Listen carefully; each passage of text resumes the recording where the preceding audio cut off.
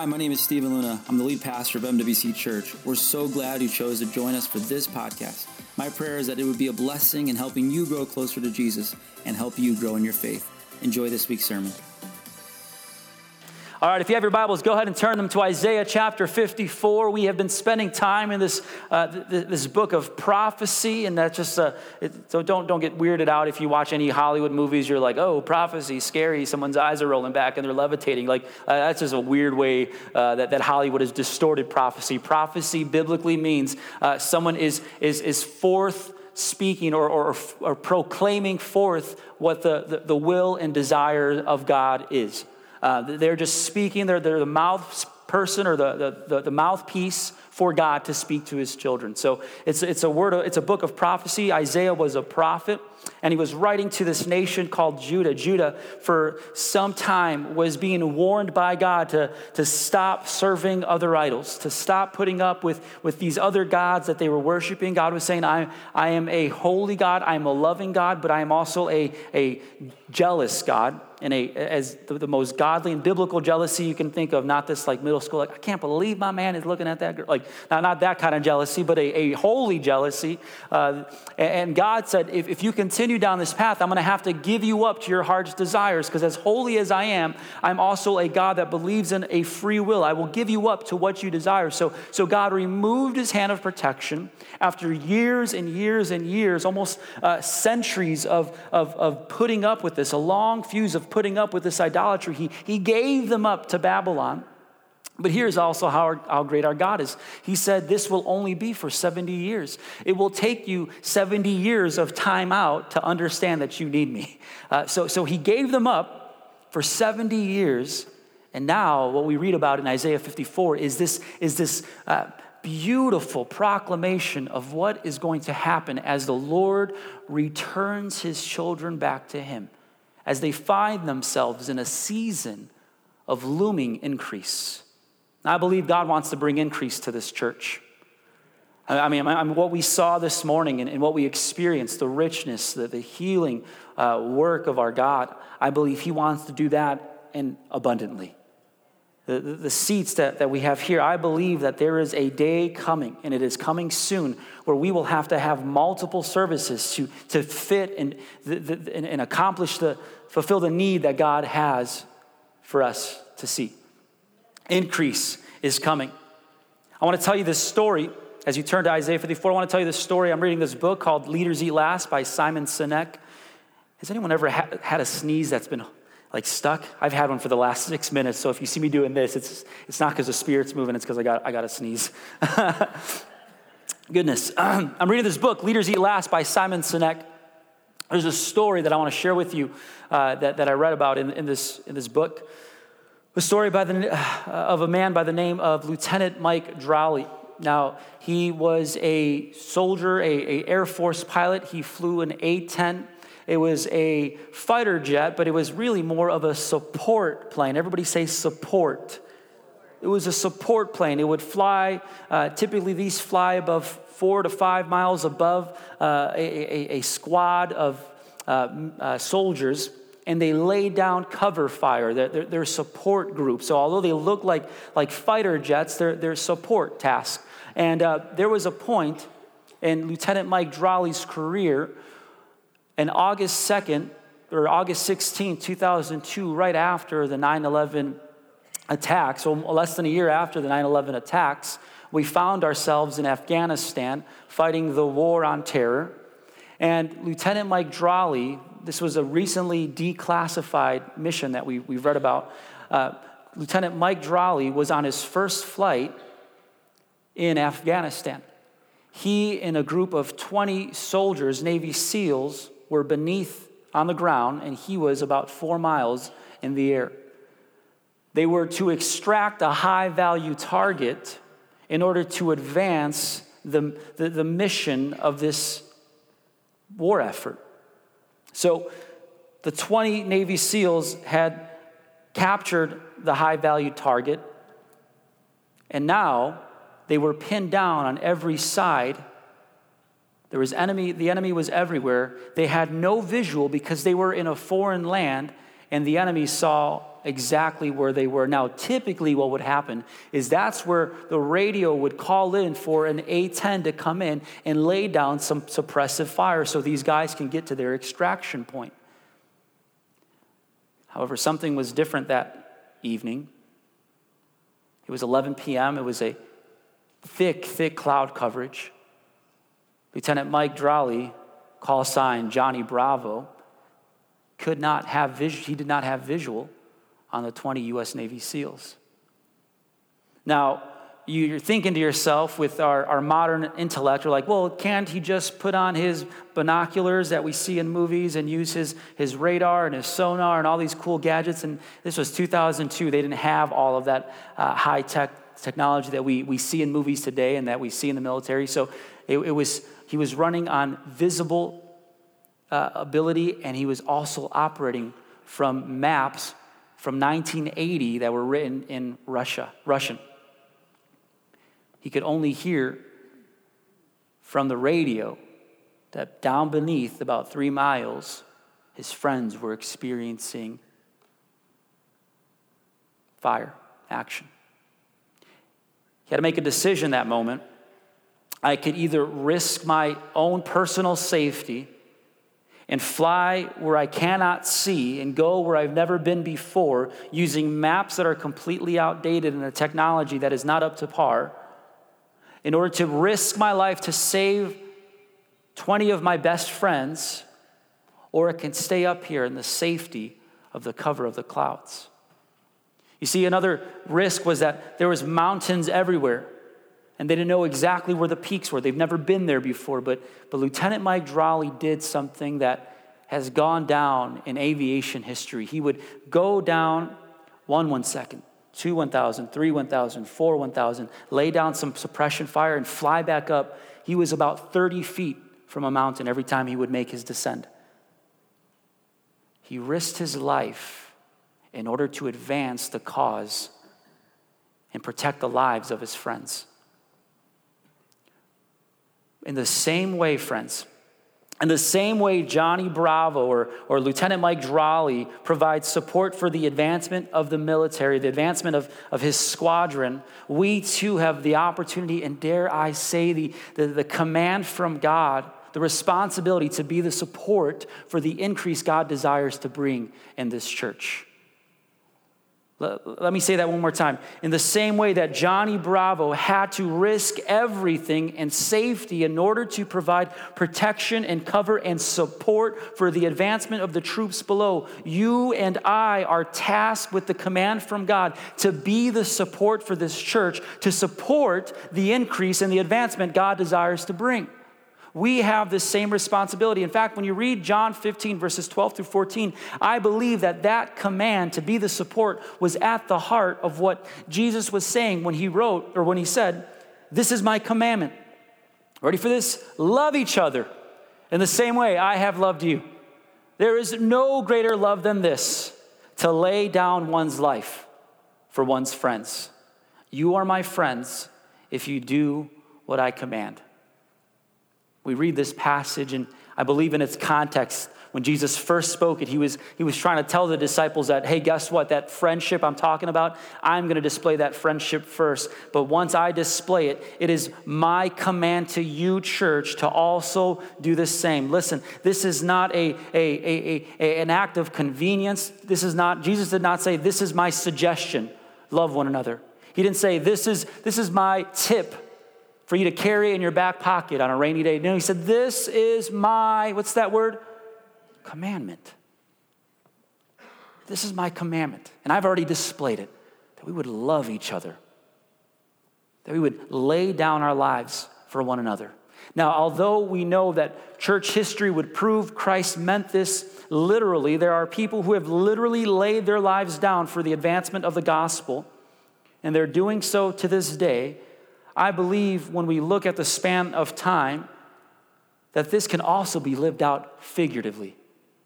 What do I mean by that? I mean this, when I choose to love someone and put their needs over the promotion of my personal agenda, I am choosing to lay down my life figuratively. When I choose to forgive, when it makes more sense to hold on to that resentment, I'm laying my life down.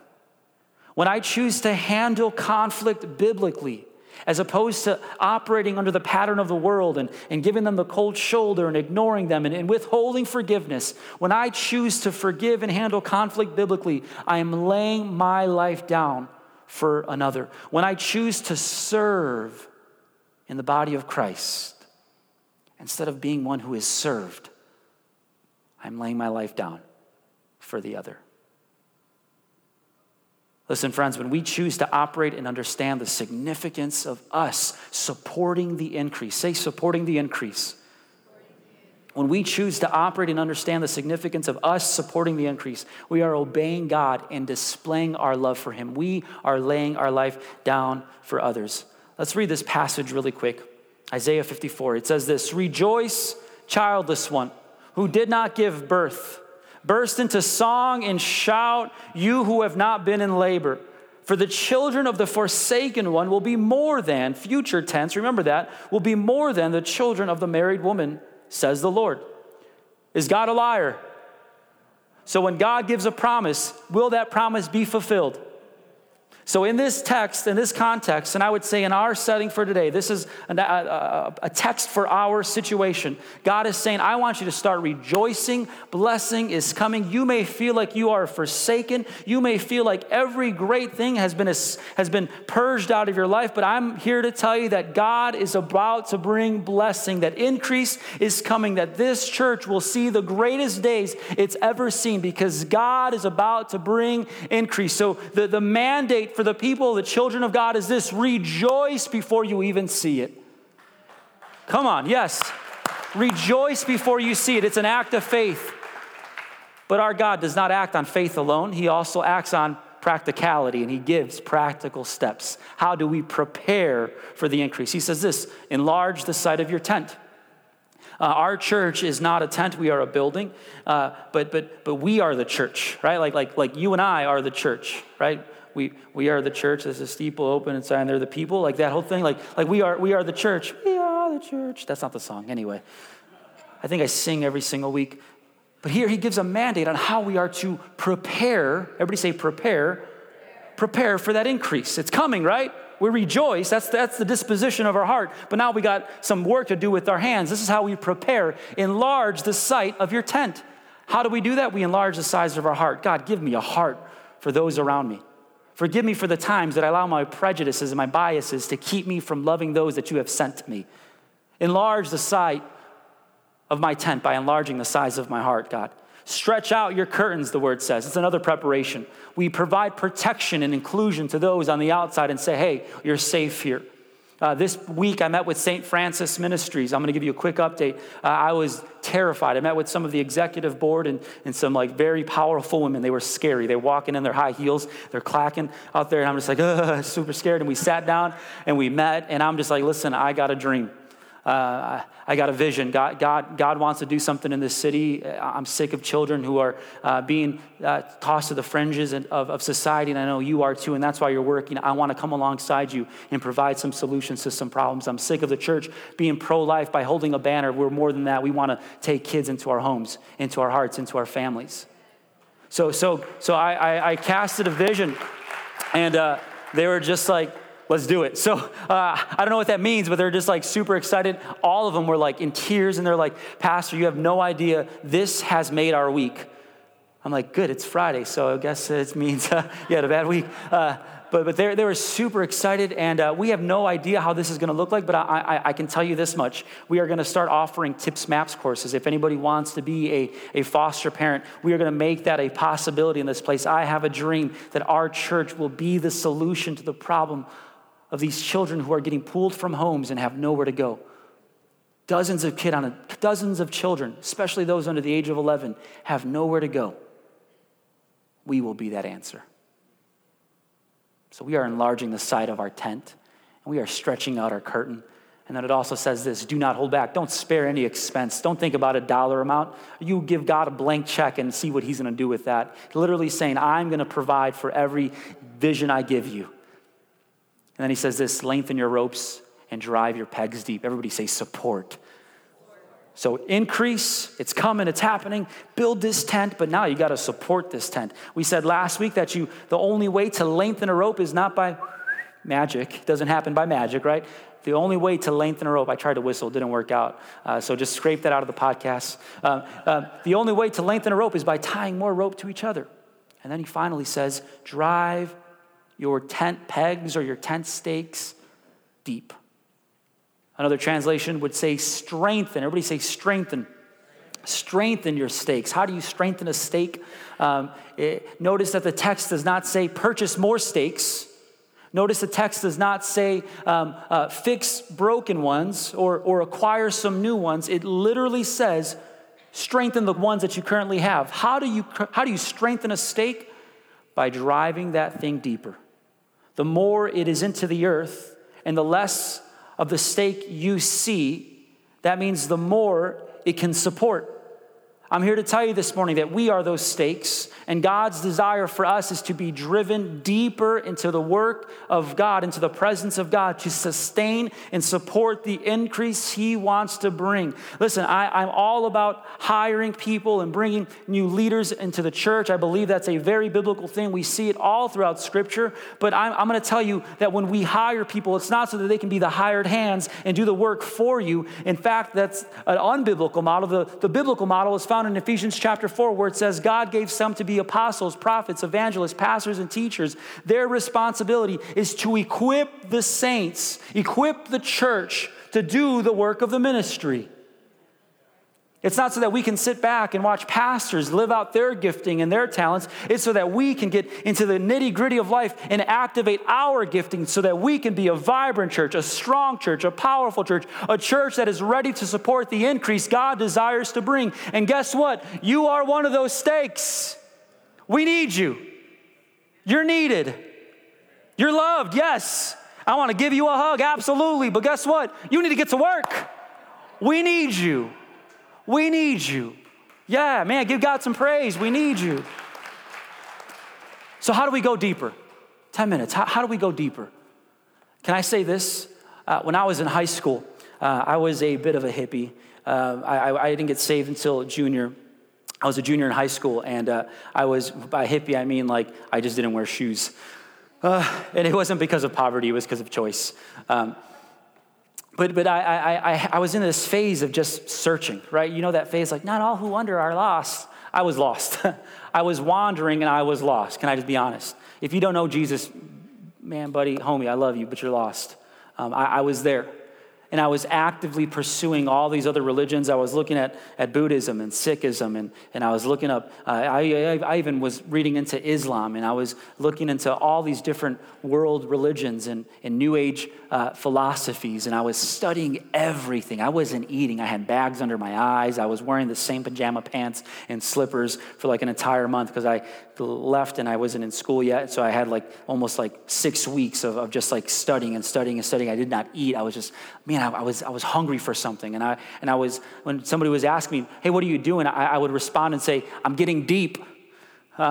Little did I realize I was getting deep into my own mess and not deep into the way God was talking about. When God considers something deep, He's not talking about intellectualism. Is there a need for strong theological juggernauts in the church? Yes. Is there a need for us to be individuals who honor the Lord with our heart, mind, soul, and strength? Yes, absolutely. But if you believe that going deeper means studying a theology book and getting smarter, you are missing out. There's so much more that God has for us. In fact, even when we look at Scripture, the Bible tells us this: knowledge, 1 Corinthians 8:1, knowledge can make us arrogant, but love edifies. 1 Corinthians 8:1, New Living Translation tells us this: while knowledge makes us feel important, it is love that strengthens the church. That last sentence. While knowledge makes us feel important, it is love that strengthens the church. So another translation would say, knowledge puffs up, knowledge makes bigger, but love is what supports it. So an intellectual pursuit without love is going to leave us lacking. That's what the word would say to us. So am I saying we shouldn't study? No, I'm saying we should. Get in the Word. Read theology books. Read some N.T. Wright. Some sound, strong stuff. But if I don't love, it's useless. So what is intended by this mandate of us to go deeper? Three things. You ready for this? The first one is this: show up. How do we go deeper as individuals? We show up. I'm reminded of Isaiah. Do you remember the story of Isaiah, the commissioning of Isaiah in Isaiah chapter 6 and Isaiah chapter 7, when we see him meet the Lord in the temple, and it says that the train of the Lord's robe filled the temple, and there was angels, and they were singing, holy, holy. It was just a beautiful, beautiful image, and Isaiah's like, I'm a man of unclean lips, and I live among a people of unclean lips, and God came and pure, like just a beautiful story of Isaiah's commissioning. But do you know something I realized? What if Isaiah said to himself when his alarm was going off that morning for his priestly duties, he's like, yeah, I don't want to go this morning. Do you think he still would have heard the voice of the Lord? He had to show up. He had to show up. In fact, it specifically says, I heard the Lord ask. And everybody say heard. In order to hear someone, you need to be within earshot of that voice. If we are going to hear the voice of our God, we need to be within earshot of his voice. And I can promise you this, when you come to church, you will hear the Lord. You will hear his voice, not because of me or anything inside of me, but because of the word of God, which will be proclaimed. We need to show up. The Bible says this: the Lord asked, whom should I send as a messenger to the people? Who will go for us? And Isaiah said, here I am, send me. When you show up, you are within earshot of the calling of God. And when you hear that calling, you put yourself in a position to answer that call. We need to show up. We need to show up. Friends, how can we expect God to take us deeper when we show up to worship once a month and get on our knees even less than that? We need to show up. I'm not trying to guilt anybody. I'm trying to show you that where you find yourself now in your current circumstances, as great and as blessed as you may feel, God still is not done with you yet.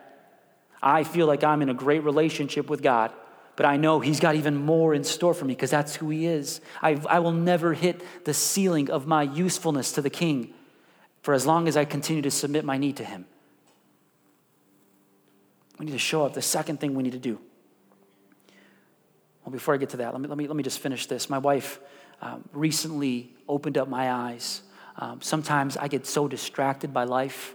I'm thinking about work and church and leadership and meetings and this and that. And sometimes on my days off, it's hard for me to disconnect. Well, my wife, I say she's the Holy Spirit in our relationship. That girl, man, she's anointed. She is anointed. She told me recently, she's like, Steve, we have 18 years. We have 18 summers with our kids. 18 summers. We're guaranteed 18 summers. After that, they can do what they want. We need to make use of every single moment we have with them. And I felt like she was speaking to me directly as a father to be more present, which I believe that's something we all need to learn. But I believe the Holy Spirit took that and took it a step further and tried to apply it spiritually. As parents, as a dad, I have 18 years to try to instill the need for Jesus into my children. And if we were going to count that into weekends, 18 years, 52 weeks out of the year, according to my math, that's about 936 weekend opportunities. Now, if the average churchgoer goes to church 1.4 times a month, if we do the math correctly, that gives us only 302.4 services that we attend. The average churchgoer. If God said, I want you at my house 936 times, and I only showed up 302, how many times? That's less than 33%. How can I ever expect to be used by him? I don't want to be demeaning. Like some of you are like, yeah, Pastor, it's easy for you to say you get paid to go to church. I know. It's the best gig ever. I'm just kidding. But can I just say this? The Lord's heart in this moment is not a rebuke. He's not trying to beat you up. He's trying to call you to more. He's trying to lead you along still waters and show you that there's a better place for you. There's a calling on the other side of this. That I desire to bring increase to this body, and it's completely predicated on your willingness to go deeper. And we do that by showing up. Showing up's half the battle, right? But once we're here, what do? We play hard. Everybody say play hard. We play hard. What does that mean? That means you and I, friends, are called to put our giftings into action. The first way is this: pray. Pray. If you thought I was going to be talking about serving, you're right, I'm going to talk about serving in a second, but prayer is primary. I had a pastor say one time to me, he said, Pastor Steve, Satan laughs at our plans, but he is afraid of our prayers. He laughs at our plans and he's afraid of our prayers. When the church, I'm not saying there's anything wrong with planning. We should be planners in the body of Christ. But when those plans are promoted with prayer, how powerful of a recipe is that? We need to be in prayer. I'm asking you to one day this week, pray for this church. Pray for your pastors. Pray for me that God would give us the strength and the wisdom to continue on this ministry through St. Francis's partnership. Pray for your involvement in this. So we are to pray. We are to live and love like Jesus. And yes, we are to serve. I ran the numbers where when we average, on an average month, we have about 500 people that call MWC home. That's a great number. That's a great number. 500 people call MWC home. Yet 26% of them are serving. I believe God wants to grow this body. He wants to bless lives. But we need to play hard. If you are not on a serve team, this is my invitation to you. Join a serve team. Go on our website, mwcchurch.com/serve. Super easy. We need you to go deeper. Last thing. Show up. Everybody say show up. Play hard.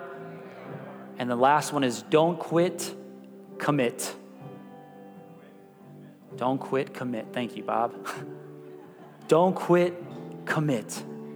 It is too easy. I feel like a conductor at an orchestra. It's too easy. It's too easy to quit these days. I don't want to be insensitive. My parents were divorced when I was growing up, but I read some statistics on divorce, and if that's you, friend, I love you. You are loved here. No one is disparaging here at this moment, but I just want to bring up a statistic about the propensity to quit. And I know every marriage ends for different reasons, but hear my heart here. I read a statistic recently that said 75% of couples who are in circle groups of friends who are going through divorce, they are 75% more likely when their friends are getting divorced to divorce themselves. Versus friends who are one friend removed from that situation, they are only 30% more likely. Now, the reason why I bring that up is because when you are in a setting or in an atmosphere where you see how easy it is to throw the towel in and give up, you are more likely to do that. And I believe sometimes we treat the church, the body of Christ, the bride of Christ, like it's for our disposal. And we're like, I'll go to this church, or maybe I'll go to that church, and if they do that, and if the pastor does this, or if they have this, or they have that, and we do this. And I believe that the Lord's, anyone who's under the sound of my voice, I believe that the challenge for us is to commit. Commit. I'm in. If Pastor Steve says something, I'll send him an email. Actually, no, I'll take him out to coffee and I'll pay. If I believe that there's somebody in the body who's offended me, I'm not going to just leave. I'm going to go to them in love and lay my life down and serve them by handling conflict biblically. If I get bored, I will recognize that there's something wrong with myself and that I need to get on my knees and pray and not say the church isn't feeding me. Listen, if you feel like you're not getting fed and you're not serving, it's not because you're malnourished, it's because you're overnourished. You need to burn some calories by serving. Show up. Play hard. Don't quit. Commit. Show up. Everybody say it with me. Show up. Play hard. Don't quit. Commit. Here's the promise as we end this morning. Our Heavenly Father has committed to us already. He's given us all things. Friends, we have the greatest mission ever given to humanity. Greater than Lieutenant Mike Crowley diving underneath heavy cloud coverage to advance 20 men as they captured a high-value target. We have the greatest mission, and it's that we would submit our desires, our will, our comfort in order to advance the mission of the body of Christ. To go where churches haven't gone, to reach people who have never heard the truth of the gospel. You and I have been given a mission to do what only we can do in this city. And my prayer is that we would accomplish and live that out by showing up, playing hard, not quitting but committing. Can you stand to your feet this morning? Father, I know that on this Father's Day, you want us to meet with you, to be with you, but you desire to do so much more. If we could even imagine it. God, I know that there are some of us in this place who are struggling with this message. Right now, I believe maybe the Holy Spirit is doing his beautiful work of conviction. That's a very normal thing. If the Holy Spirit doesn't convict you, you should be worried. Honestly. If the Holy Spirit no longer convicts you, you should be worried. So let's just be honest and open. Holy Spirit, convict us. If there's an area in my life that I'm not showing up in, if I'm compromising, if I'm choosing comfort and entertainment over being in the presence of God, meeting with my brothers and sisters in Christ, Father, forgive me. Lord, if I'm coming just to consume and take a space, because we've all been guilty of that. Friends, I believe we can do better than 25% of our church serving. Which, by the way, if we were to look at a national average, we're actually ahead. We're above average as a church, but I believe God wants us to be greater than average. So praise the Lord, our church is above average when it comes to serving, but if we are going to support the increase he desires to bring, we got to do better than 26%. If you're not on a serve team, we need you. We need your talent.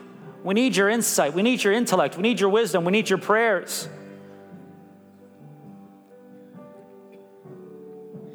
Show up, play hard. Father, if there's an area that we have yet to commit, maybe we are inclined to be quitters. Maybe that's all we've seen. Maybe we've only seen people walk out on us, so that's all we know. We rebuke that in the name of Jesus and say, help us become those who commit. Help us be those who don't cut ties and run, but who stick around, weather the storm of life, and allow the Holy Spirit to drive us deeper. In Jesus' name we pray. And everyone said, amen. Let's worship him. And that wraps up today's message, but we've got more on the way, so be sure to subscribe so you won't miss a future podcast. You belong here, so we encourage you to get connected. You can find us on social media or online at mwcwichita.com. That's mwcwichita.com. www.thebrightlife.com. Thanks again for listening. I'll see you next week.